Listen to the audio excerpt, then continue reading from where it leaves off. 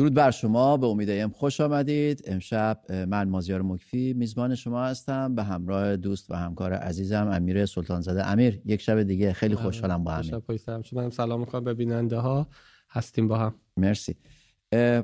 امیر، اومدم نگاه کردم امروز به اخبار، گفتم یه سری اخباری که به نظر ما میتونه برای بیننده ها مهم باشه و یکم در موردش صحبت کنیم. چند تا خبر رو در آوردم ولی دلم نیومد. مصاحبه بیژن عبدالکریمی رو دیدم، جالب بود، خیلی نکات زیبایی داشت. در یه برنامه زنده به یه بخش بزرگی از مردم رسما توهین میکنه. بریم ببینیمش با هم، برگردیم. این استاد فلسفه، حالا اینم باز من میخوام از تو بپرسم، میدونم تو به فلسفه علاقه زیاد داری، ببینیم که این چی میشه در موردش گفت. بریم با هم این ویدیوی دکتر عبدالکریم بیژن عبدالکریمی، روشنفکر حال حاضر در جمهوری اسلامی رو ببینیم، برمیگردیم در موردش صحبت میکنیم. باید بگیم که در واقع ما ایرانی ها یعنی کی؟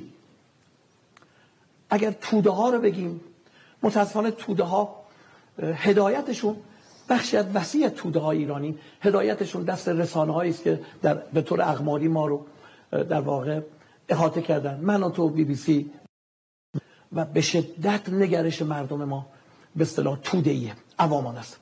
دلیلش اینه که جامعه ما تبالوده و مردم ما به دلیل فشارهای زیادی که در زندگی و معیشتشون هست در واقع تب دارن و وقتی تب دارن از روی تب یه حرفایی میزنن و گاهی وقتا هزیون هم میگن، ولی خب این تب نشانه یک عفونت و نیروهای انقلابی، نیروهایی که وفادار به انقلاب هستن، نمیتوانن به این تب بی‌تفاوت باشن. باید این تب رو به اصطلاح درک بکنن.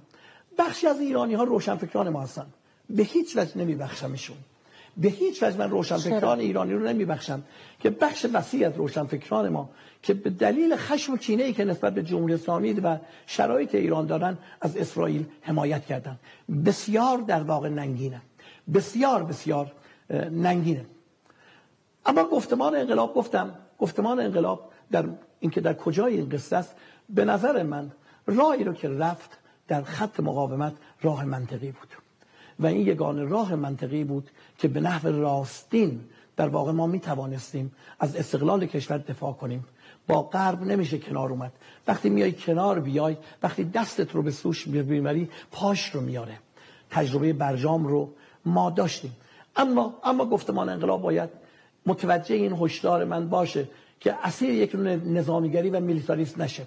ما نیازمند دفاع نظامی هستیم، نیازمند بالا بردن توان نظامی کشور هستیم. به این اعتبار من در کنار گفتمان انقلاب هستم. اما اگر قرار باشه ما به میلیتاریسم برسیم و همچنین اگر قرار باشه در واقع این قهر و خشونت در داخل کشور هم در واقع خودنمایی بکنه، این مسیری است که در واقع در دراز مدت نمیتونه به نفع انقلاب باشه. به همین دلیل شاید اگر در واقع حمایت که گفتمان انقلاب میشد، با یک پارچگی بیشتری در کشور میشد، امروز ما با اعتماد بیشتری در صحنه بین المللی حضور داشتیم.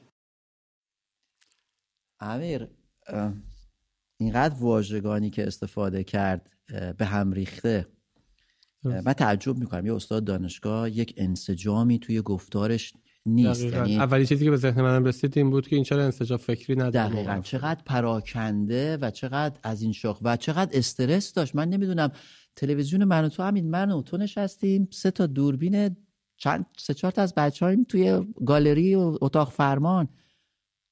ما بضاعتمون همین قدر. خب آقای عبدالکریمی که ببین، من یه چیز در مورد بیژن عبدالکریمی بگم. اون روزی که از کار برکنارش کردن، من یه گزارشی تهیه کردم و از حق این فرد برای اینکه بتونه در دانشگاهی که درس میده دفاع کردم. گزارشم بازتاب داشت در زمانی بود که معمولا رسانه‌های دیگه اون زمان خیلی دست و دلشون نمیرفت روی موضوع چیز کنه، که بعدن ایشون اومد توی کلاب هاوس و اینا، حالا یه جریان چون برگشت به کار، به هر صورت برگشت به اون کاری که بریم. من از حق فردیش دفاع کنم. پس اگه امروز انتقاد میکنه مسئله این نیست، یعنی حقوق فردی انسان برای من قابل احترام. اما آقای عبدالکریمی خب من اون دانشگاهی که من فلسفه میخوندم ایشون یه دانشگاه دیگه بود، دانشگاه من جای دیگه میخوندم. آیا عبدالکریمی در زمانی که در مورد فلسفه صحبت می‌کرد قابل اعتنا بود، شاگردا دوستش داشتن، تو اون دانشگاهی درس بده دوست داشتن باهاش کلاس بدن. از زمانی که ایشون وارد عرصه سیاست شد و سعی کرد خودش رو به عنوان تئوریسین سیاسی مطرح بکنه و به حاکمیت نزدیک به حاکمیت خودش رو نزدیک کنه، که من حدس میزنم که ایشون گروگان معیشتشه، چون اون زمانی که کارش از دست داده بود داشت میگفت ولی امیر ما محمد مهدی اردبیلی هم داریم که استاد دانشگاه، اونم معیشت داره، اونم ولی همه آدما هزینه حاضر نیستن بدن، یعنی همه آدما اونجوری زندگی نمیکنن که فکر میکنن. قاعدتا از یک فیلسوف توقع میره اونجوری زندگی بکنه که فکر میکنه، یعنی شما اعتقاداتت رو زندگی کنی. اما عبدالکریمی اینجوری نیست. در همین چند کلمه‌ای که داره میگه، اولا چند تا اشتباه یعنی کامل داره، اصلا انگاری جامعه رو نمی‌بینه. اولا که با نگاه برج آجنشین از یک نگاه بالا و تحقیرآمیز جامعه رو تحقیر میکنه، یعنی خودش رو گویا قاعدتا گفتمان چپ نداره، بخاطر اینکه فیلسوفای چپ خودش رو بخشی از جامعه میدونه. این از بالا خودش رو عین علی خامنه‌ای، یعنی انگاری او پوست علی خامنه‌ای پوشته و داره صحبت میکنه غرب اینجوری غرب اونجوری. بارها به این حرفا پاسخ داده شده، دور تا دور ایران دارن با غرب کار میکنن، وضعشون به مراتب از ما بهتره. نه پاشو آورده جلو غرب، نه دستشو. خود ما از ضمیر ما استفاده میکنه برای نیروهای انقلاب، خودش رو جزء ارزشی ها و حزب اللهی داره دسته‌بندی میکنه. عبدالکریمی دیگه اون عبدالکریمی نیست که شما بتونی بهش اعتماد بکنی و بگی میتونه صدای ما باشه، حاضر هزینه بده، حاضر ریسک بکنه، تریبون داره و از این تریبون حرف ما رو میزنه. نه، عبدالکریمی شده سخنگوی حاکمیت، میاد اونجا و توجیه میکنه، خیلی ملایم اون زیر میخواد بگه که مثلا ارزشی ها یکم هم فکر بکنید، وگرنه هیچ نقدی به حاکمیت نمیکنه. من معتقدم عبدالکریمی باور به گفته‌های خودش نداره. خیلی یعنی ببین یه نفر یه گفتمان انقلاب، من نمیدونم از این گفتمان انقلاب چی باقی مونده. حالا گیرم که برای یه جریان اوباشی که تفکر نداره و همش نگاهش به رهبر توتالیتر هست هنوز وجود داره. این وسط یه سری هستن که مثل جریان آقای مثل روشنفکران یا نخبگان مثل آقای عبدالکریمی که منافعشون در این درگیره. یعنی من باور نمی کنم که عبدالکریمی باور داره به این. من فکر می کنم که عبدالکریمی به خوبی میدونه که اگر این گفتمان تخیلی که برای خودش درست کرده، این جعلی که از تاریخ برای خودش میکنه، این وارونه نگاه کردن جامعه‌ای که داره امروز نسل زدش رسما حکومت رو انکار میکنه، تب نداره، اصلا هیجان هم نداره، حاکمیت رو، کل حکومت رو انکار میکنه. من فکر میکنم این جریان، این گروه افراد به خوبی میدونن که در صورت از بین رفتن و گذار از جمهوری اسلامی در آن واحد همه چیزشون از دست میدن. ببین بجای عبدالکریمی با این روی کردی که پیش گرفته، خب آره واقعیت اینه که اگر فضا باز بشه و کسای دیگه بتونن بیان بالا در سمت استادی، جاش تنگ میشه. به خاطر و حالا گویا داره چنگ میزنه به حاکمیت برای اینکه بتونه حفظ بقا بکنه.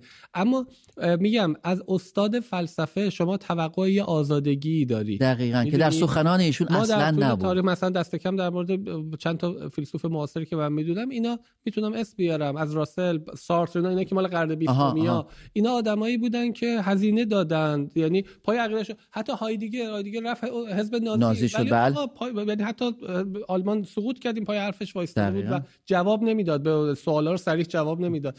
ببین پای ایدئولوژیش ما میسته.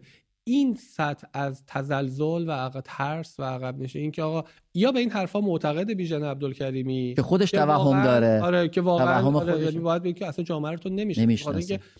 فقط روشنفکران نبودن، اونی که تو استادیوم داشت شعار میداد توده مردم بود. این که چرا جامعه ایران به اینجا رسیده که آرمان فلسطین رو در تضاد با منافع خودش ببینه، اینو یه بحث جداییه، کاری ندارم، ولی این نیستش که روشنفکر نیومده جامعه رو اینجوری بکنه. اتفاقا روشنفکران ما بر اساس منافع ملی امروز دارن تصمیم میگیرن و آقای عبدالکریمی که خودش رو جدا کرده، بیجای عبدالکریمی ترجیح میده بره مثلا بشه تئوریسین جریان حاکم. آره به خاطر اینکه در حالی که اینور جا داشت، اون نیاز نداشت که خودشو بفروشه. امیدوارم. ولی خیلی عجیب میگم این حرف ها و این پراکنده کاش به خودش بیاد، یعنی کاش برگرد. البته امیر من بعید میدونم، یه دقیقاً خواستم برسم به همین که اقرار کردن به یک سری اشتباهات و دیدن واقعیات جامعه یک جنم و یک جسارتی میخواد که معمولا تو همه نیست. و چه خوب میشه که در فردای بعد از جمهوری اسلامی ما به جای عبدالکریمی در دانشگاه رامین جهانبگلو رو ببینیم یا محمد مهدی اردبیلی رو ببینیم که تدریس میکنن و میشه نشست دانشجو پای صحبت‌های این استادان بزرگ آزاده که حاضر نیستن این واژه آزادگی رو به هیچ حکومتی بفروشن. فلسفه وسط میاد و خیلی آدم داریم که خیلی کار کردن توی، حالا بعضیشون دوست ندارن اسمشون برده بشه، میدونم مثلا توی دانشگاه بهشتی، توی دانشگاه تهران کسانی هستن که واقعا یا آزادگی سر صدا نمیخوان هم باشن، نمیخوان واقعا، ولی موقعی که در محفلی قرار میگیره یا تریبونی پیدا میکنن حرفشون رو میزنن. یعنی آیا عبدالکریمی به این فکر کنه که آقا چقدر دیگه از این زمان تو باقی مونده و تو چرا داری اینجوری از خودت جعل تاریخ میکنی؟ امیر، یه دیدم ما یک پیامی داشتیم یکی از این هم وطنانمون که گوش میداد که برمیگشت به تایید حرف تو که جمهوری اسلامی سیاستاش و این سیاست‌های خانمانسوزش در منطقه به چه سمتی رفته بود که یک زنگ زد آقا اگه ما بخوایم بریم برای اسرائیل بجنگیم بعد با کی تماس بگیریم. یعنی من معتقدم مردم ما مشکلی با مردم فلسطین ندارن. مردم فلسطین هم یه مردمی هستن که تو اون منطقه دارن زندگی میکنن، حق حیات دارن، حق داشتن حکومت مستقل دارن، تو این شکی ندارن. خودشون دقیقاً تصمیم بگیرن. ولی ببینید جمهوری اسلامی مردم رو به چه سمتی برده که میدونه حق خودش رو الان اون غزه‌ای داره میخوره.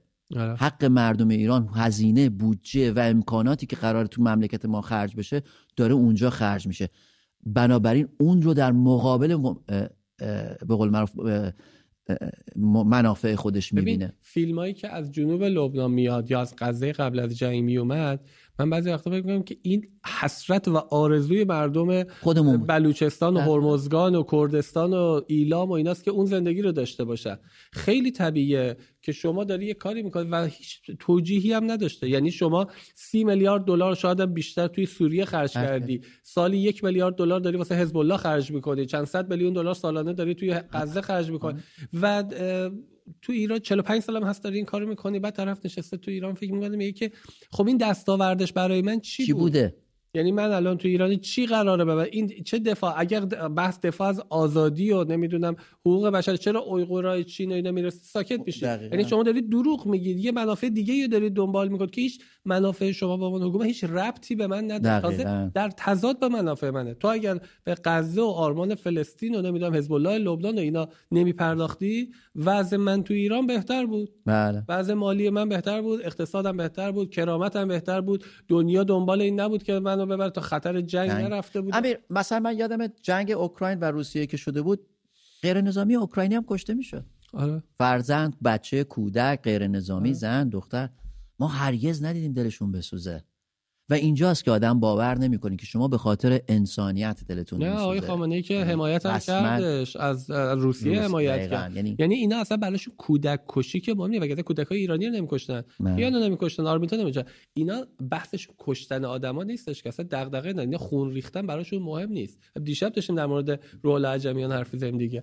می‌کشه، اون می‌کشه، بعد میاد به باباش پرشیا میده.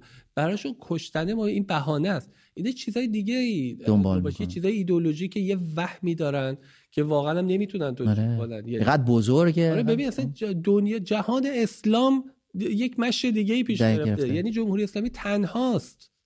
بعد خود فلسطینیه اینو قبول ندارن. یعنی خود فلسطینیه جمهوری اسلامی رو قبول نداره، به جز حماس که داره پول میگیره ما بقیشون قبول نداره. میگه من جایی میخوندم که اگر میخواستن یه سری از این فلسطینیا بیان ایران درمان بشن، حاضر نبودن خون شیعه به عنوان خون بهشون بدن. آره یعنی اصلا ما ایرانی‌ها رو قابل نمیدونستن. اونقدر تحقیرآمیز بود این قضیه که این 6 میلیون آقا غزه رو اسرائیل گرفت، این 6 میلیون هنوز به دروازه های چیز نرسیدن.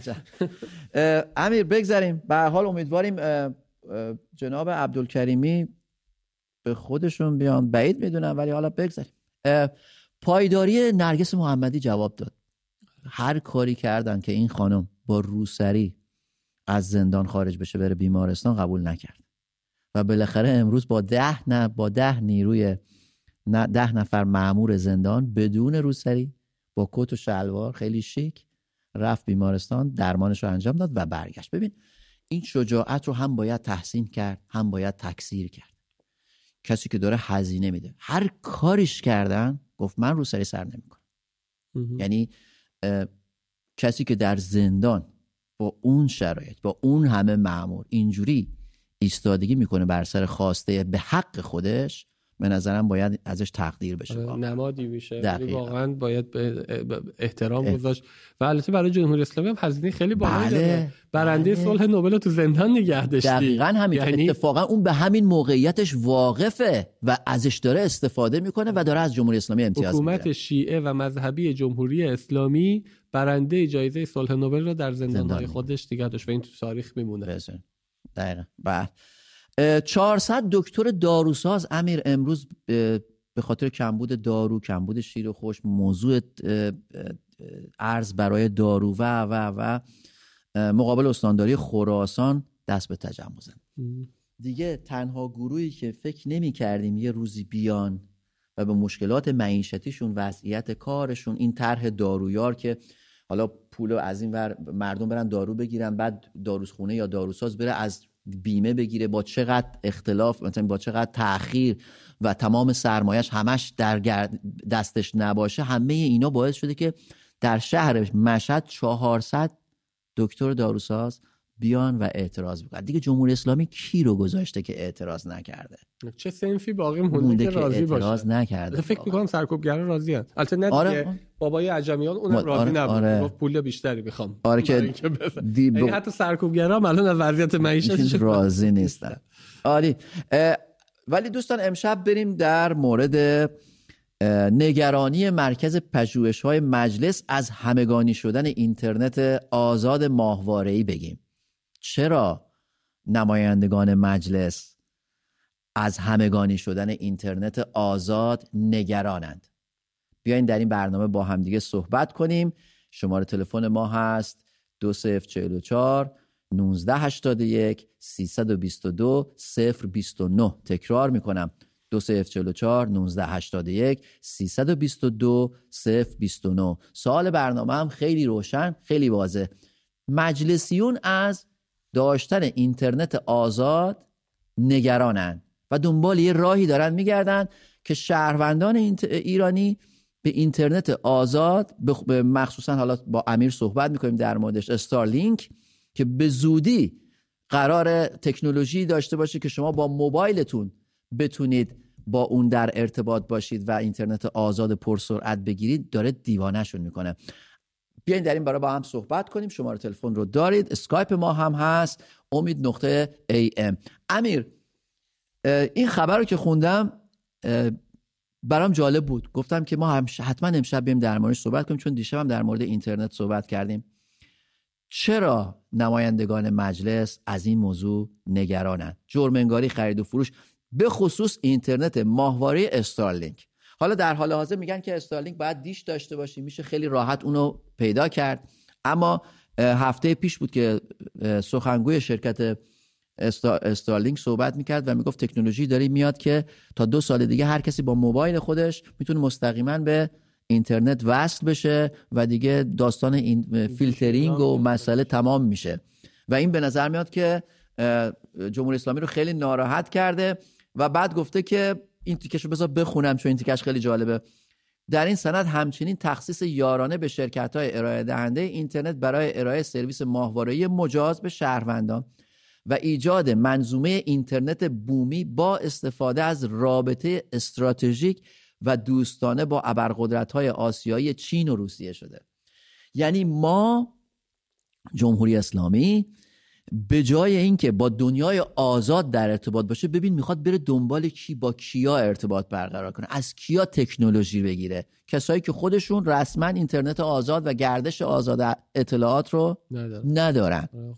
این قشنگ نشون میده که من میفهمم دست کم که جمهوری اسلامی از این ندونم کاری که در جامعه داره براش پیش میاد، نمیدونه مردم چه کار میکنن با این موبایل، دارن چه کار میکنن، با کجا صحبت میکنن، به کی تماس میگیرن، عکس چی گرفتن، از کدوم خیابون فیلم برداری کردن، اسم کدوم مغازه رو دارن. همه اینا داره دیوانه میکنه این حکومت رو و داره به آب و آتش میزنه، بلکه بتونه این موضوع رو کنترل کنه. چی فکر میکنی؟ ببین استارلینک دو تا موضوع من از دو وجه می‌بینم که این دلیل عصبانیت کاملا مشخصه. خب اولیش اینه که ببین دیوار آهنی که فرو ریخته دقیقاً. خب ولی ماجرا اینه که اینا فکر می‌کنن که مسیرهای اینترنت رو میتونن به نفع اینترنت ملی که دارن روش کار می‌کنن این همه هزینه کردن، همش باد هوا میشه میره، یعنی ظرف 2 سال همش از بین میره و اینا هیچ کنترلی ندارن دیگه. شهروندان ایرانی میتونن بدون فیلتر شکن اینا خب به اینترنت پرسرعت آزاد رسن. صدا سیما از حیز انتفاع ساقط میشه، چون شما میتونی وقتی یوتیوب و دیگه دسترسی داشته باشی هیچ دلیلی نداری بشی صدا و سیمای مسخره جمهوری دیگه هیچی هم نداره اونو مثلا نگاه بکنی. تمام دستگاه پروپاگاندا. آره اصلا ببین گردش آزاد اطلاعات اصلا مثل تیریه تو قلب جمهوری، اصلا متنفر از این بود به خاطر اینکه خیلی سختشه. همیشه یک طرفه حرف زده، هیچ وقت دیالوگی برقرار نبوده که ما الان تو مناطق همینجا بار دیگه این جمله تکرار می‌کنم، هر کدوم از وزرای کابینه آقای رئیسی، خود رئیسی، از فرماندهان، هر کی حاضره که صحبت بکنه، مناظره بکنه، ما حاضریم اسکایپی 100% ما میکروفون در اختیارشون ما صحبت می‌کنیم باشه، ولی نمیان چون یک طرفه می‌خوان حرف، چون نمیتونن. روزنامه‌نگار داخل ایران زیر فشار میذاره، نمیتونه دیالوگ برقرار، نمیتونه پاسخگو بودن نیست به وجود. خب این خیلی بده براش، اینکه هی بیاد نقد بشنوه این نقد میدونه یه چیزی بگه و بعد برخلافش یه نفر یه شهروند بره تو اینترنت پیدا کنه و این اصلا تو فضا مردم با هم ارتباط و دیگه قابل رصد. موضوع دوم اینه که خود همین آقایونی که خب اعتراف کردن دیگه، خودشون که فیلتر میکنن دارن فیلتر شکن میفروشن. گردش مالی بسیار از یک فساد مالی گسترده حول فیلتر شکن شکل گرفته تو ایران که در اختیار حکومته. نمیگفت نمایندگانی که خودشون مخالف آزاد شدن اون کسایی بودن که دست داشتن توی فیلتر شکن فروشی. نهاد ریاست جمهوری که مشخص شد از چه کسانی نزدیکان و وابسته های دولت دارن فیلتر شکن تولید میکنن و میفروشن تا نمایندگان مجلس و فلان. یک پول تو نگاه کن ماهی 200,000 تومان یه نفر باید چیز بده، چند میلیون ایرانی فیلتر شکن. بله تقریبا همه. گردش مالی این وسط چه پولی داره رد و بدل میشه، چقدر سرعت اینترنت کند میشه، شرکت اینترنتی چه سودی دارن. این گردش ها از دست میره، این پوله به جای اینکه بره تو جیب آقایون یک دهمش رو میگیره. اینترنت با کیفیت بدون فیلتر پرسرعت و تحویل مردم میده و توی موبایل، یعنی هر جا میتونی با خودت داشته کاریش نمیتونن بکنن، یعنی موبایلی که الان موجود رجیستر کاریش نمیتونن بکنن. این خب هر دو وجهش، هم به لحاظ گردش آزاد هم به لحاظ مالی، هر دوش برای جمهوری اسلامی یک ضرر بزرگه. میدونی چرا این چیزا توی کشور تو انگلیس چرا اصلا ما برامون تو ترکیه دغدغه، چون دولت هیچ وقت نمیخواد مردم بیاد اینا رو محدود کنه. دولت نمیخواد از درد مردم کاسبی بکنه. این فقط یه حکومتای توتالیترن که درد مردم رو تبدیل به پول میکنن برای خودشون. مرسی امیر.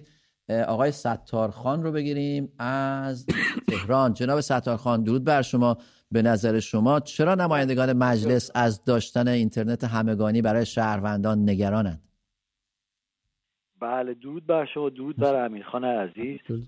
مازیار جان اگر خاطرت باشه ما یک چند شب پیش هم با هم صحبت کردیم که شما فرمودید که راه مبارزه چی و اینا، نمیدونم یادتون هست یا نه، خاطرت هست؟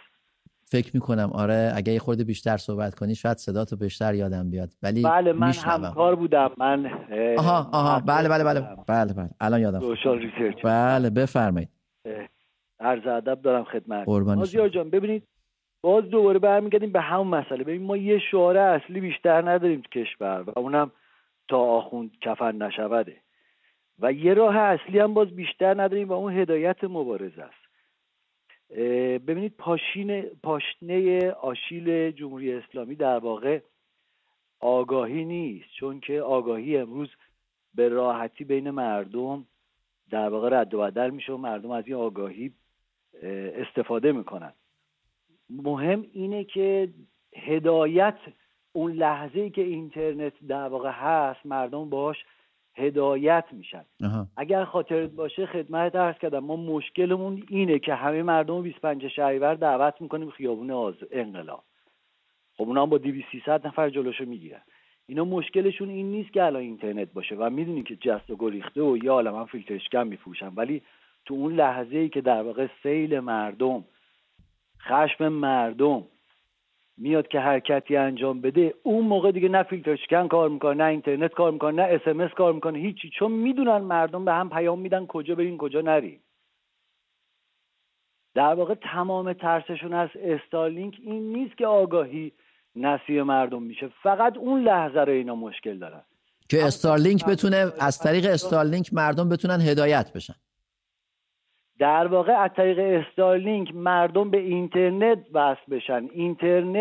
اینترنت هم در واقع این قدرت رو داره که بتونه مردم در واقع اون لحظه هدایت بشن. تمام مشکل همینه. عرض کردم پاشنه آشیل جمهوری اسلامی فقط همون لحظه است. و چطوری میتونه این به نظرت این لحظه رو ازش جلوگیری کنه؟ فکر میکنی میتونه موفق میشه که با استارلینک مثلا حالا یا با اینجوری که در طرحشون اومده برن با مثلا کشورهای مثل روسیه و چین وارد معامله بشن، بلکه حریف استارلینک بشن؟ نفرمایید. بله مطمئنم میشه.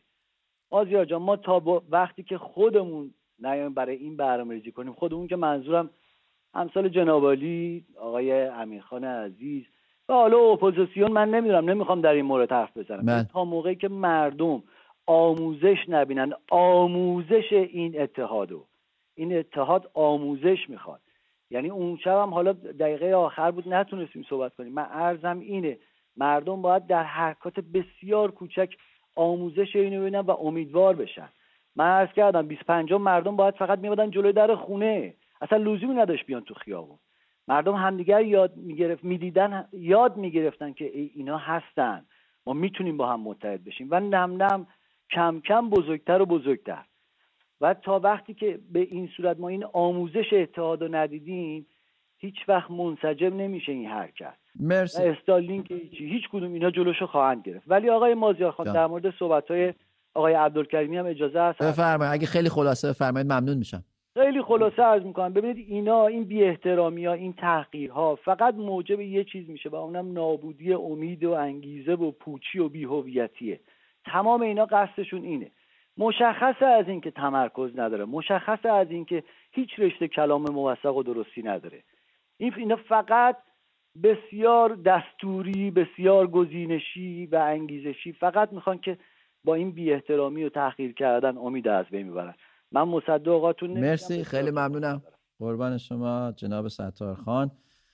امیر آرمیتا هم بگیریم بعد برمیگردیم با هم دیگه گفتگو. آرمیتا رو داریم از تهران. آرمیتا به نظر تو چرا نمایندگان مجلس از اینترنت همگانی نگرانن؟ از آزاد شدنش، به دست مردم رسیدنش؟ سلام. خیلی ممنونم. بفرمایید. میدونید اینترنت در واقع اینترنت و یا هر رسانه دیگه که بستر اطلاع رسانی رو داره اینا رو نگران میکنه، چون هر چقدر سطح آگاهی مردم بره بالا اینا نونشون آجر میشه. ببینید الان اینا کیان؟ نمایندگان مجلس کیان؟ جز این که مستخدمای ما هستن که باید خدمت کنن، در صورتی که اینا خدمت نمی کنن، اینا دارن فقط چپاول میکنن.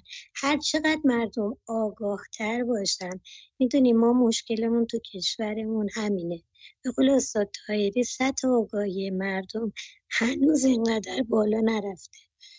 ما نیاز داریم که سطح آگاهی افراد جامعه رو ارتقا بدیم، بیاد بالاتر، هر چقدر بالاتر بره. و آرمیتا فکر میکنی با داشتن اینترنت آزاد این سطح آگاهی افزایش پیدا میکنه یا ممکنه مثلا به قول فرنگی ها دیس اینفورمیشن هم قاطیش باشه؟ یعنی غیر از اینکه اطلاعات به دست شما میرسه، ضد اطلاعات هم به دست شما برسه و گمراه کننده باشه.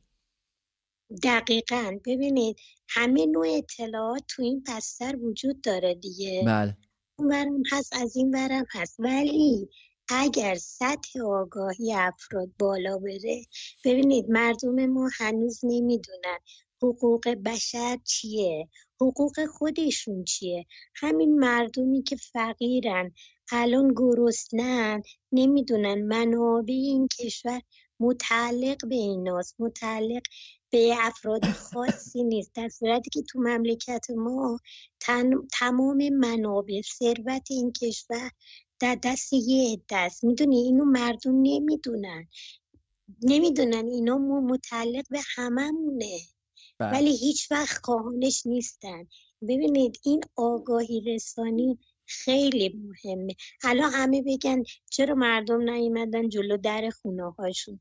تا آگاهی نباشه نمیان، یعنی با تمام تار و پود وجودشون اونو حس کنن، این حس رو ندارن. البته اینقدر مردم گرفتار کردن که اصلا قدرت تفکر از مردم گرفتن. مردم فقط میدونن، اکثریت جامعه دارن میدونن. ببینید الان انقدر وضع مسکن خرابه. شما فکرشو بکنید، من 6 سال پیش اومدم یه خونه ای رو اجاره کردم، اون آقا 1 میلیارد خونه رو خریده. الان من باید 3 میلیارد بدم پول رهن این خونه. چند سال گذشته؟ 6 سال. یعنی مدتی ببینید چه بلایی سر ملت اومده. حالا این ملت چجوری میخواد خودش رو جمع کنه؟ چجوری میخواد حق خواهی کنه؟ انقدر با گرفتاریاش درگیره که الان ببینید کشورمون واقعا شده کشور فقیر و غنی. بسیار یعنی ما سپاسگزارم. مرسی خانم آرمیتا از تهران. امیر خیلی دردناک بود که میگفت 3 میلیارد بعد از 6 سال شده بود، 1 میلیارد بعد از 6 سال شده بود 3 میلیارد، یعنی اصلا 3 برابر شده واقعا. وضعیت بسیار بد. اینجا اگه اینجوری بشه، اینجوری 10% تورم شده، مردم اعتراض کردن ولی دولت میفته. الان میدونی هدف گذاری تورم تو بریتانیا دولت گذاشته 2%، از 11 پارسال الان رسونده 6.5، بعد الان هدف گذاشته 2%. ببین نگاه یه دولت چجوری میتونه باشه هدف گذاشته توی ایران دولت. متاسفانه. نیکا شاهکرمی رو بگیریم از تهران. نیکا شما روی خط هستید. به نظر شما چرا مجلس با داشتن اینترنت آزاد برای تو و امثال تو مخالفت میکنه؟ درود بر شما. درود بر شما. خب اونچه که مسلمه که مجلس نمیخواد که مردم به اینترنت آزاد دسترسی پیدا کنن، برای اینکه موقعی که اعتراضات میشه مردم نتونن اطلاع رسانی کنن و جامعه بین الملل نتونه یعنی رصد کنه، مطلع نشه از اونچه که تو اینجا اتفاق میفته. ولی من یک راهکاری به نظرم رسیده که میخوام اونو بگم. خواهش میکنم اجازه بدین که اینو من بگم. بفرمایید. ممکنه که بشه. من میخوام خواهش کنم از شاهزاده رضا پهلوی که یه فراخوان بدن، چون این نیروهای سرکوب میدونیم که به خاطر پول الان دارن مردمو سرکوب میکنن و میکشن. شاهزاده میتونن یه فراخوان بدن و اون اینکه جایزه بذارن برای سران نظام، یه جایزه بذارن. شما فکر میکنید شاهزاده رضا پهلوی کلا همچین تفکری داره؟ انسانیه در این حد که برای سر یه کسی جایزه بذاره؟ فکر میکنم شما با ایده و آرمانهای شاهزاده رضا پهلوی خیلی آشنا نیستید. ایشون یه انسانی بسیار دموکرات، بسیار بله مثل پدرشون نجیبن اصلا. ولی آخه سران سپاه و با خامنه‌ای و اینا همه قاتلن. خب اینا میتونن به دست عدالت سپرده بشن خانم. خب همینه دیگه. ببینین عدالت همینه. الان 90% 85% مردم ایران میخوان که اینا از بین برن به خاطر اینکه اینا قاتلن. بله حالا از بین برن میتونه نظام از بین بره ولی به دست عدالت سپرده بشن. یعنی من فکر میکنم حکومتی که بعد از این جمهوری اسلامی سر کار میاد امیر باید قطعاً باید اعدام، به قول خانم نیکا گردن زدن یا برای سر کسی جایزه گذاشتن رو از توی قاموسش بیاره بیرون. ببین اصلا بحث اعدام که خب الان کمپین های مختلفی برای جلوگیری از اعدام هست تو ایران، اون یه موضوعی که بعدا حقوقدان ها میشه به رفراندوم سپردش در ایران بعد از جمهوری اسلامی. تو این در همه دنیا همین موضوع مورد مناقشه است. تو آمریکا یه ایالت‌های اصلا بحثی در موردش. اما این که شما از کسی توقع از یک رهبر سیاسی، از یک شخصیت سیاسی، اونم شخصیتی که سالها در کشوری دموکراتیک زندگی و ما اصلا قرار ایران رو عوض بکنیم که دیگه اونجا برنگردیم. آره ما نمیخوایم. ببینید از زمانی که شما رو دریای خون پایه‌های حکومت جدید رو بذاری، کاری که جمهوری اسلامی کرد، از همون زمان شروع کردی اصلاح به این که نفرت، نفاق و دوباره شروع همین وضعیت میشه. 40 سال بعد دوباره میشه همین جمهوری اسلامی. ما نمیخوایم به اینجا برسیم. ما اپوزیسیون جمهوری اسلامی بخش متمدن جامعه ایران هستن، بخشی هستن که نگاهشون دیگه از این خونریزی‌ها گذشته. رد شدیم.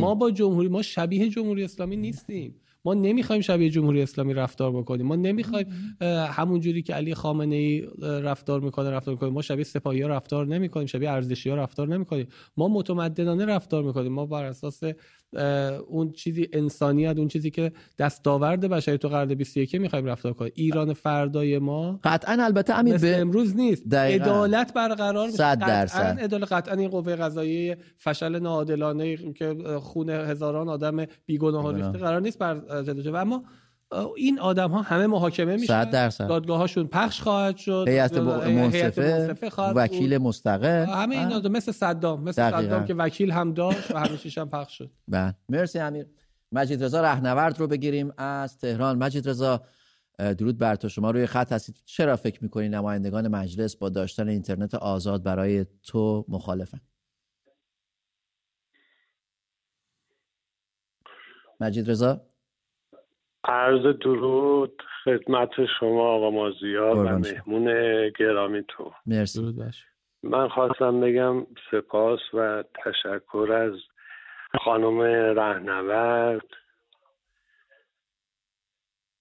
که یکی از رهبران سیاسیون ایران هستش و ما متاسفانه دنبال اپوزیسیون خارج از کشور میکردیم. رهبران ما داخل کشورن و در زندان هستن. مجید رضا به نظر تو یه رهبر باید یک کاراکتری داشته باشه تا تبدیل بشه به رهبر. ما به هر کسی که نمیتونیم بگیم رهبر، میتونیم بگیم ایشون همه کاراکتر رو داره. مثلا اینکه آزادی خواه باشه، دموکراتیسم خاص و قدرت سازماندهی داره ایشون. خب نداشته باشه دیگران هستن دیگه. خب پس یکی از کاراکترهای اصلی سپهری هستش. بله خانم سپهری هستش و خیلی دیگران هستن که خود همینا میتونن رهبر یه اپوزیسیون داخل از کشور تشکیل بدن و به درستی این رهبری رو جلو ببرن. مرسی مجید رضا از تهران.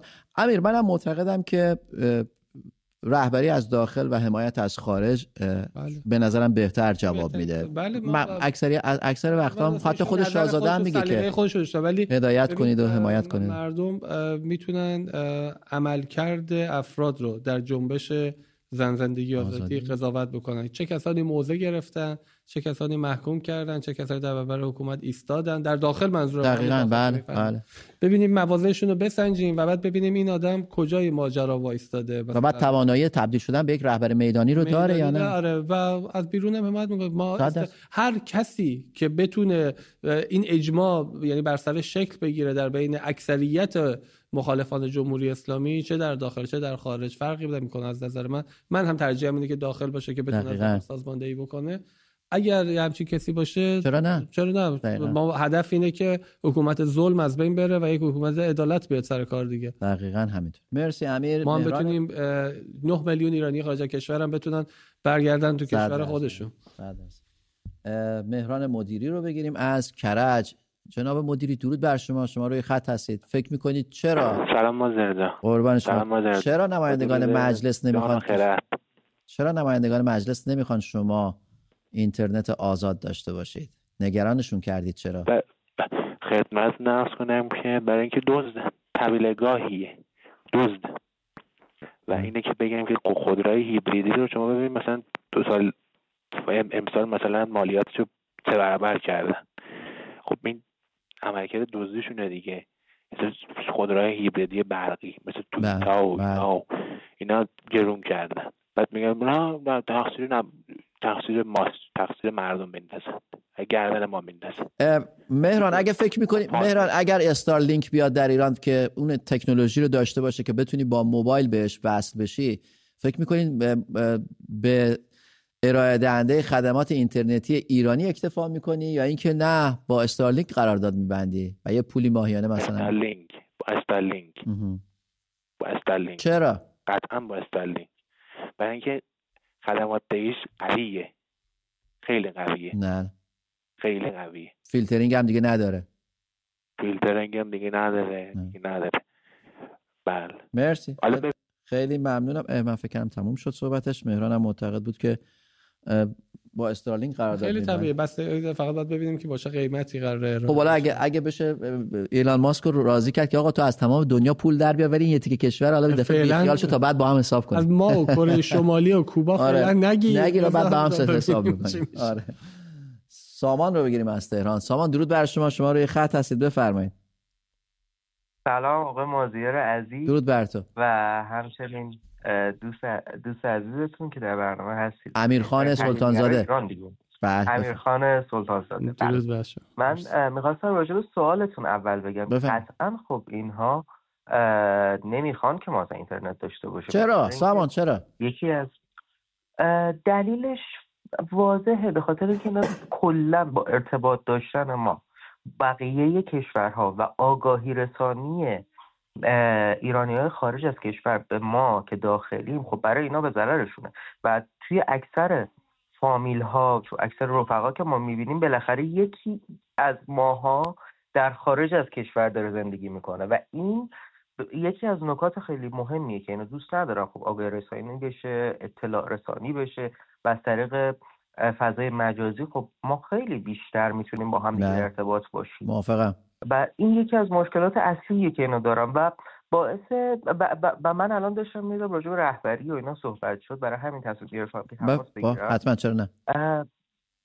مازیار عزیزم، فکر میکنم مثلا این بحث رهبری یک بحث قدیمی و کهنه است دیگه تو دنیای مدرن. بله. ما الان توی یک دنیایی هستیم که خودمون باید تصمیم بگیریم. چرا ما ایرانی‌ها اینو باور نمی‌کنیم که آقا اینجا کشور ماست، مال ماست و آینده ما تو این خاکه و ما خودمون باید کشورمون رو پس بگیریم و واقعا نیازی به رهبریت دیگه نداریم. ما ضمن اینکه سامان بذار من 2 تا مثالم برات بذارم. مثلا ما توی تونس یا توی مصر یا حتی توی سودان، من حالا کار ندارم که این انقلابشون از کجا به کجا رفت، ولی به این کار دارم که تونستن از اون نظام دیکتاتوری که بود گذر کنن و ما هیچ رهبر کاریزماتیک هم تو اونا نداشتیم. کاملا درسته. دقیقا من میخواستم همین رو بگم. مگر ببخشید اینو میگم، ما هنوزم مگه مردم هستیم که منتظریم یک چوپانی بیاد که ما رو ببره تا جلو؟ من ببخشید این حرفو میزنم. ما دیگه از این مرز ناآگاهی رد شدیم. الان به یک درجه رسیدیم که شعارمون شده زن، زندگی، آزادی. شعارمون کامله، واضحه.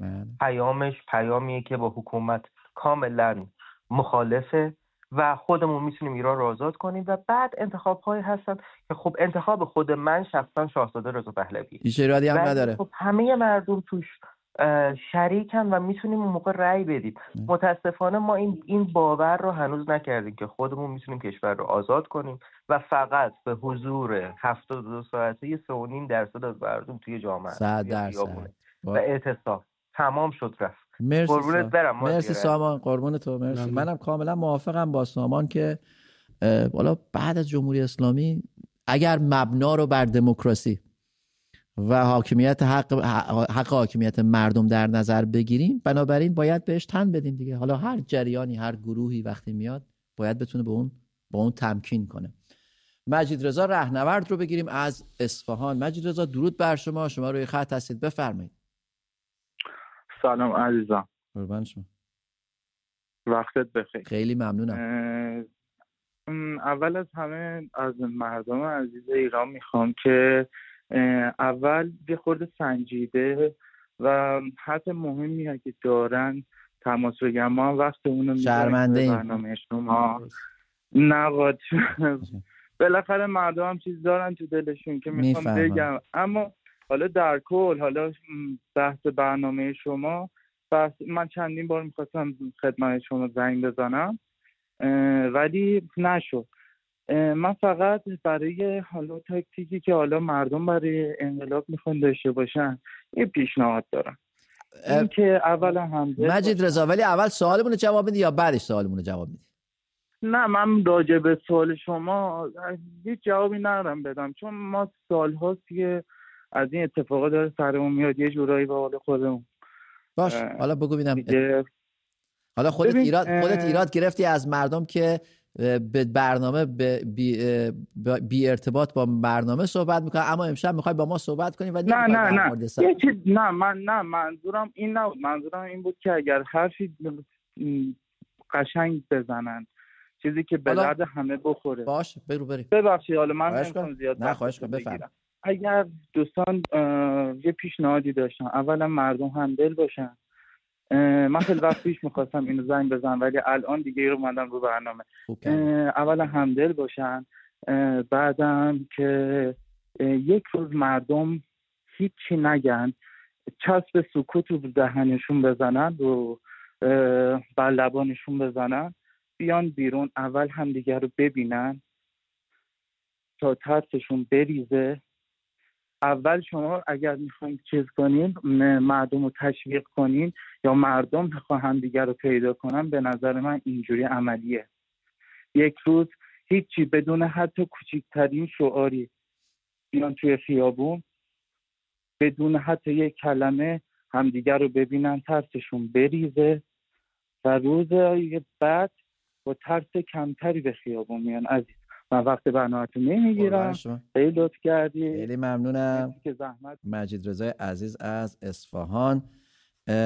امیر، عباس رو از بندر دیلم بگیریم، برگردیم با هم دیگه در موردشون این صحبتی بکنیم. عباس درود بر شما از بندر دیلم، بفرمایید. سلام علیکم. سلام علیکم. مازیار مخلصیم و شما همکار محترمتون. درود بر شما. میخواستم تشکر کنم از برنامه خوبتون. خواهش کنم. عباس اگه ممکنه صدای تلویزیون تو کم کن، با همدیگه صحبت کنیم از تلفن، بهتر همدیگه رو میتونیم بفهمیم و سریعتر صحبت کنیم. عباس ای بابا قطع شد. بندر دیلم نزدیک شهر ما بود، ما زیاد میرفتیم اونجا، جای بسیار بکر و تمیزی داره، بندرش هم بسیار زیباست، دلم تنگ شد. مهسا رو بگیریم از تهران. مهسا درود بر شما، شما روی خط هستید، بفرمایید. الو سلام. درود بر شما. شبتون بخیر. شب شما بخیر. آقا میخواستم خدمتتون عرض کنم، همونطور که خودتون فرمودین با وجود اینترنت اینا دیگه نمیتونن آدم ها رو رصد کنن. بعد اپلیکیشن هایی که اینا دارن دیگه کسی نصب نمی کنه. آفرین. و اینا اینترنت رو هر وقت بخوان الان قطع میکنن، یا هر وقت روزایی که بخوان خودشون قطع میکنن، بخوان وصل میکنن. ولی با وجود این اینترنت خب معلومه که باید بترسن. مهسا شما الان اپلیکیشن فارسی که مجوز داره در ایران فعالیت داشته باشه رو روی موبایلت داری؟ آیا اگه داری بهشون اعتماد میکنی؟ اعتماد که ندارم، چون موقعی که میخوایم نصب کنیم چیزایی که از ما میخواد به گالری ما دست پیدا کنه، به اطلاعات ما میخواد دست پیدا کنه.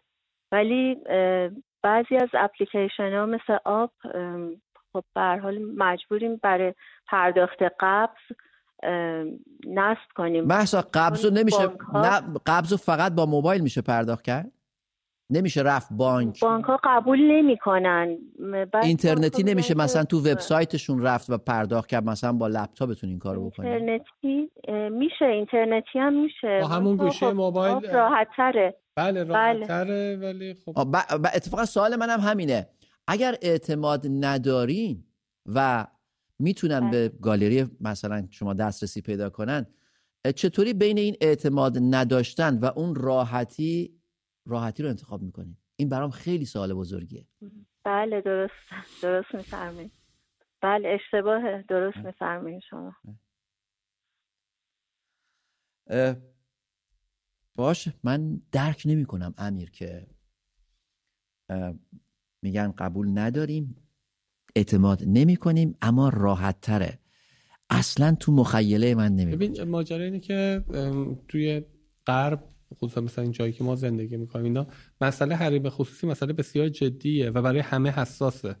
خیلی براشون مردم میبینی که مهمه که اطلاعاتشون دولت دسترسی نداشته باشه، نمیدونم اپلیکیشن ها نداشته باشن، خیلی اطلاعاتشون براشون مهمه.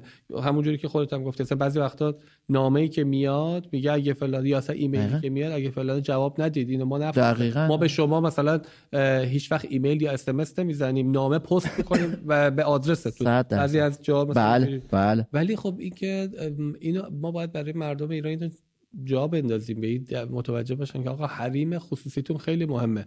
میرید سوپرمارکت رمز چنده اصلا معنی نمیده، اون فروشگاه باید جوری درست بکنه کارتخونه‌شو تعبیه بکنه رو به شما باشه. بله. رو اصلا نباید رو به صاحب اونجا بشه، تو باید خودت بکشی رمز تو میگم شما از در اون فروشگاه بیای بیرون و یکی کارتتو بزنه و شنیده باشه میره حسابتو خالی میکنه. اصلا هیچ معنی نداره که اطلاعات نمیدونم. من حالا سعی میکنم این چند روز به این قضیه فکر کنم ما باید روی حریم، همونجوری که مردم ما روی پوشششون حساس شدن و اونو جزء حریم خصوصیشون میدونن، ما باید در مورد اطلاعات بانکی، اطلاعات شخصی، اطلاعات سجلیشون، اینجور چیزا رو هم اینا باید بدونن، مردم بیشتر آگاهی پیدا کنن که آقا این هم بخش مهمی از زندگی شماست که داشتن اون توسط یه فرد دیگه میتونه باعث سوء استفاده و کلاهبرداری بشه. 100%. مریم رو بگیریم از اصفهان. مریم درود بر شما، شما روی خط هستید. به نظر شما چرا نمایندگان مجلس دوست ندارن شما اینترنت آزاد داشته باشید؟ درود بر مازیار نازنین و امیر گرامی. درود بر شما. برای اینکه هیچ کار جمهوری اسلامی روی روال نیست، هیچ کارشون، از همه چی میترسن، دست و پای مردم همه جوره بستن. این کارم میکنن به خاطری که مردم ایران نتونن که با خارج از کشور تماس داشته باشن، همین از ترسشونه فقط. و من اگر اجازه بدید میخوام با 2 کلمه با هم میهنان خودم صحبت بکنم. بفرمایید. در حد 30 ثانیه. بفرمایید. من واقعا میگم خدا شاهده در تعجبم از این مردم خودمون. یکی میاد میگه شاهزاده بیاد جایزه تعیین کنه برای اینکه سر اینا. آخه بابا جان، شما فرق شاهزاده و خمینی رو نمیفهمید؟ ای داد بیداد. با این همه بلایایی که به سرمون اومده، این آقا از اصفهان اومده میگه آره میان خارج از برنامه صحبت میکنن. خب خودت تو که اومدی خارج از برنامه صحبت کردی 3 دفعه برگشتی گفتی آره من میخواستم بیام رو خط نشده، خواستم بیام رو خط نشده. حالا هم که اومدی چی میگی؟ چسب بزنن دهنشون برن بیرون، چی نگن. بابا عجبا. فقط این شما بودی که تونستی همچه پیشنهادی رو بدی. حالا مریم خانم اگه ممکنه اون پیام خودتون رو بدین، هر کسی اجازه بدیم هر کسی نظرش رو بگه، حالا اشتباه یا صحیح شد بگه. آخه میان وقت رو میگیرن قربونت برم. خب چی میگن؟ حالا شما وقت رو شما بفرمایید. من میگم هیچ راهی ملت ما ندارد مگر اینکه میلیونی بیاد بیرون. نیاد چنان میان میزنن که از پاس گردنمون در بیاد. مرسی خیلی خب ما هم فکر میکنیم که ملت باید میلیونی بیان بیرون، ولی مشکل اینه که چجوری این ملت بیان. در مورد اینم که میگن دوستان میان چیزای دیگه میگن، خب توی ایران صداها رو خفه میکنن، صدا سیما جایی نمیتونن مردم حرف بزنن. اینجا یکی از اون جاهایی که از داخل ایران میتونن تماس بگیرن و آزادانه بدون استرس خودشون باشن، حرف دلشون رو بزنن. بنابراین بذاریم، حالا میدونم منحرف میشه ولی مثل حرف ما حداقل گوش شنوا شونیم دیگه، یعنی وقتی تو ایران نمیشنون حرفاشونو ما که میشنویم. موافقم با امیر، ولی به اندازه‌ای که برنامه رو هدایتش رو هدایت کنه. بله. توماج رو بگیریم از شاهین شهر، فکر می‌کنم آخرین تماسمون باشه. توماج درود بر شما روی خط هستید. چرا نمایندگان مجلس نمیخوان توماج اینترنت آزاد داشته باشه؟ درود بر شما آقا مازیار و آقا امیر گل. درود بر شما آقا مازیار. من سوال از شما دارم، چرا با ماهواره مخالف بودن این آقایون؟ چون به هر حال ماهواره یه چیزی رو شما میدیدید که حکومت دوست نداشت ببینید. چه چیزی رو؟ هر چیزی میتونست باشه، هر چیزی که برخلاف ایدئولوژی اسلامی ایشون آقایون باشه. از اطلاعات و اخبار فقط به خاطر اطلاعات. بله. فقط اطلاعات. الان توماج صدات قطع شد. یه لحظه. الان خوبه؟ الان خوبه. نه اصلا کلا قطع شد توماج. امیر برگردیم به این سوالمون که مجلس و حکومت روز به روز دارن فاصله گرفتن مردم رو از خودشون با اون اطلاعات میدانی که خودشون دارن که خیلی هم دقیقه. یعنی من یکی از این بولتنای حالا خیلی سر به کلی سری وزارت اطلاعات نه ولی توی درجه پایینتریشو توی فضای مجازی نفر به دستم رسوند و بسیار دقیق بود با جزئیات. یعنی واقعا فکر میکردی که کسی که اونو نوشته یه کسی بوده مثل ما، یعنی کلن دقیق بوده و میخواسته به قلب واقعیت برسه و خیلی دقیق این اطلاعات و اخبار رو در آورده بود. البته مخاطبش برای ما نبود، مخاطبش برای خود حکومت بود. من فکر میکنم رسیدن به این مرحله که دیگه مردم رو نمیبینن تقریبا و سعی میکنن به یک نحوی حالا که نمیبیننش بتونن حداقل بدونن اگر اون دورا هستن دارن چه کار میکنن و این چه کار کردن جامعه است. یعنی هر وقت حرکت کنش اجتماعی از کنترل حکومت خارج بشه به همچین روزی میافته. آره ببین مسئله مجلس که اصلا خب دیگه بالا از کسی اعتماد بخشی که میخواد سعی کنه بهش جلوه قانونی بده. شما از فردا یا امروز اعلام بکن که دور بعدی مجلس قانون از این به بعد اینجوریه، نه حقوق پرداخت میکنیم نه مزایا میدیم به چیز. ببینیم کی کاندید میشه دیگه. ببینیم همینایی که الان تو مجلس کاندید میشن به خاطر که رانته. این رانته امضا به اون وزیر بنویسه آقا جان فلان کسی منو استخدام کن وگرنه من استیزایت میکنم، به اون یکی مدیر کل مینویسه منو اینجوری کن. امیر داشتیم ما یک از همش فساده. یعنی نماینده جیرفت بچه دوقلوش رو رفته توی خانمش وضع هم کرده توی سوئد، پاسپورت دو تابعیتی داره بچهش سوئدی از جیرفت. یه موضوع جالب دیگه یه بار خودشون هم گفتن که هزینه تبلیغات نمایندگان مجلس از مجموع حقوقی که اینا در طول 4 سالی که میگیرن بیشتره. خب حالا باید یه نفر توضیح بده چقدر آقایون شیفته خدمتن که حاضرن از جیب یه چیزی بذارن 4 سال برن اونجا، چه بعد کجا میارن این 4 سال حالا که در جیب میدن چه جوری دارن زندگی میکنن. یعنی همشون قش مرفه جابن که میتونن اینجوری به غایت فاصله مشخصه. یعنی فساد تا عمق مجلس پیش رفته و همشون از بالا از قالیباف که همینجور آمد، یعنی نماد فساد جمهوری اسلامی دیگه. یعنی اصلا شما محمد باقر قالیباف نماد خودش و اطرافیانش یعنی که بخواد چیز کنه. یادم میاد توی اون بحث مبارزات انتخاباتی حسن روحانی رسما بهش گفت آقای قالیباف اگه من نبودم دبیر شورای عالی امنیت ملی شما به خاطر اون پروندهتون امروز اینجا نبودید. بعد ما رفتیم ببینیم اون پرونده چی دیدیم، به به پولی از فروش مواد مخدر در آوردن و خرج مسائل اصلا هر چیزی که پولش باشه دیگه. بعد آقایون به مردم میگن که به همین قانع باشید، خودشون خارج از ایران برج خرید و فروش میکنن. پسر آقا تو استرالیا. ببین فساد این مسئله فساد است دیگه. بنابراین ما اصلا از اینا باید بگذریم. یعنی اینا برای ما کاری نمیکنن. هر چی هست کف خیابون یا کف جامعه است که ما میتونیم انجام بدیم. هیچ امیدی این اولیگارشی حاکم قرار نیست تغییر بکنه. بهترینشون از بدترین مخالفای جمهوری اسلامی الان عقب‌تره. دقیقاً. به خاطر اینکه یک فساد کلانیه. موافقم امیر و مطمئنم به جایی نخواهند رسید. تا فردا شب همه شما رو به خدای بزرگ میسپارم. خدا نگهدار.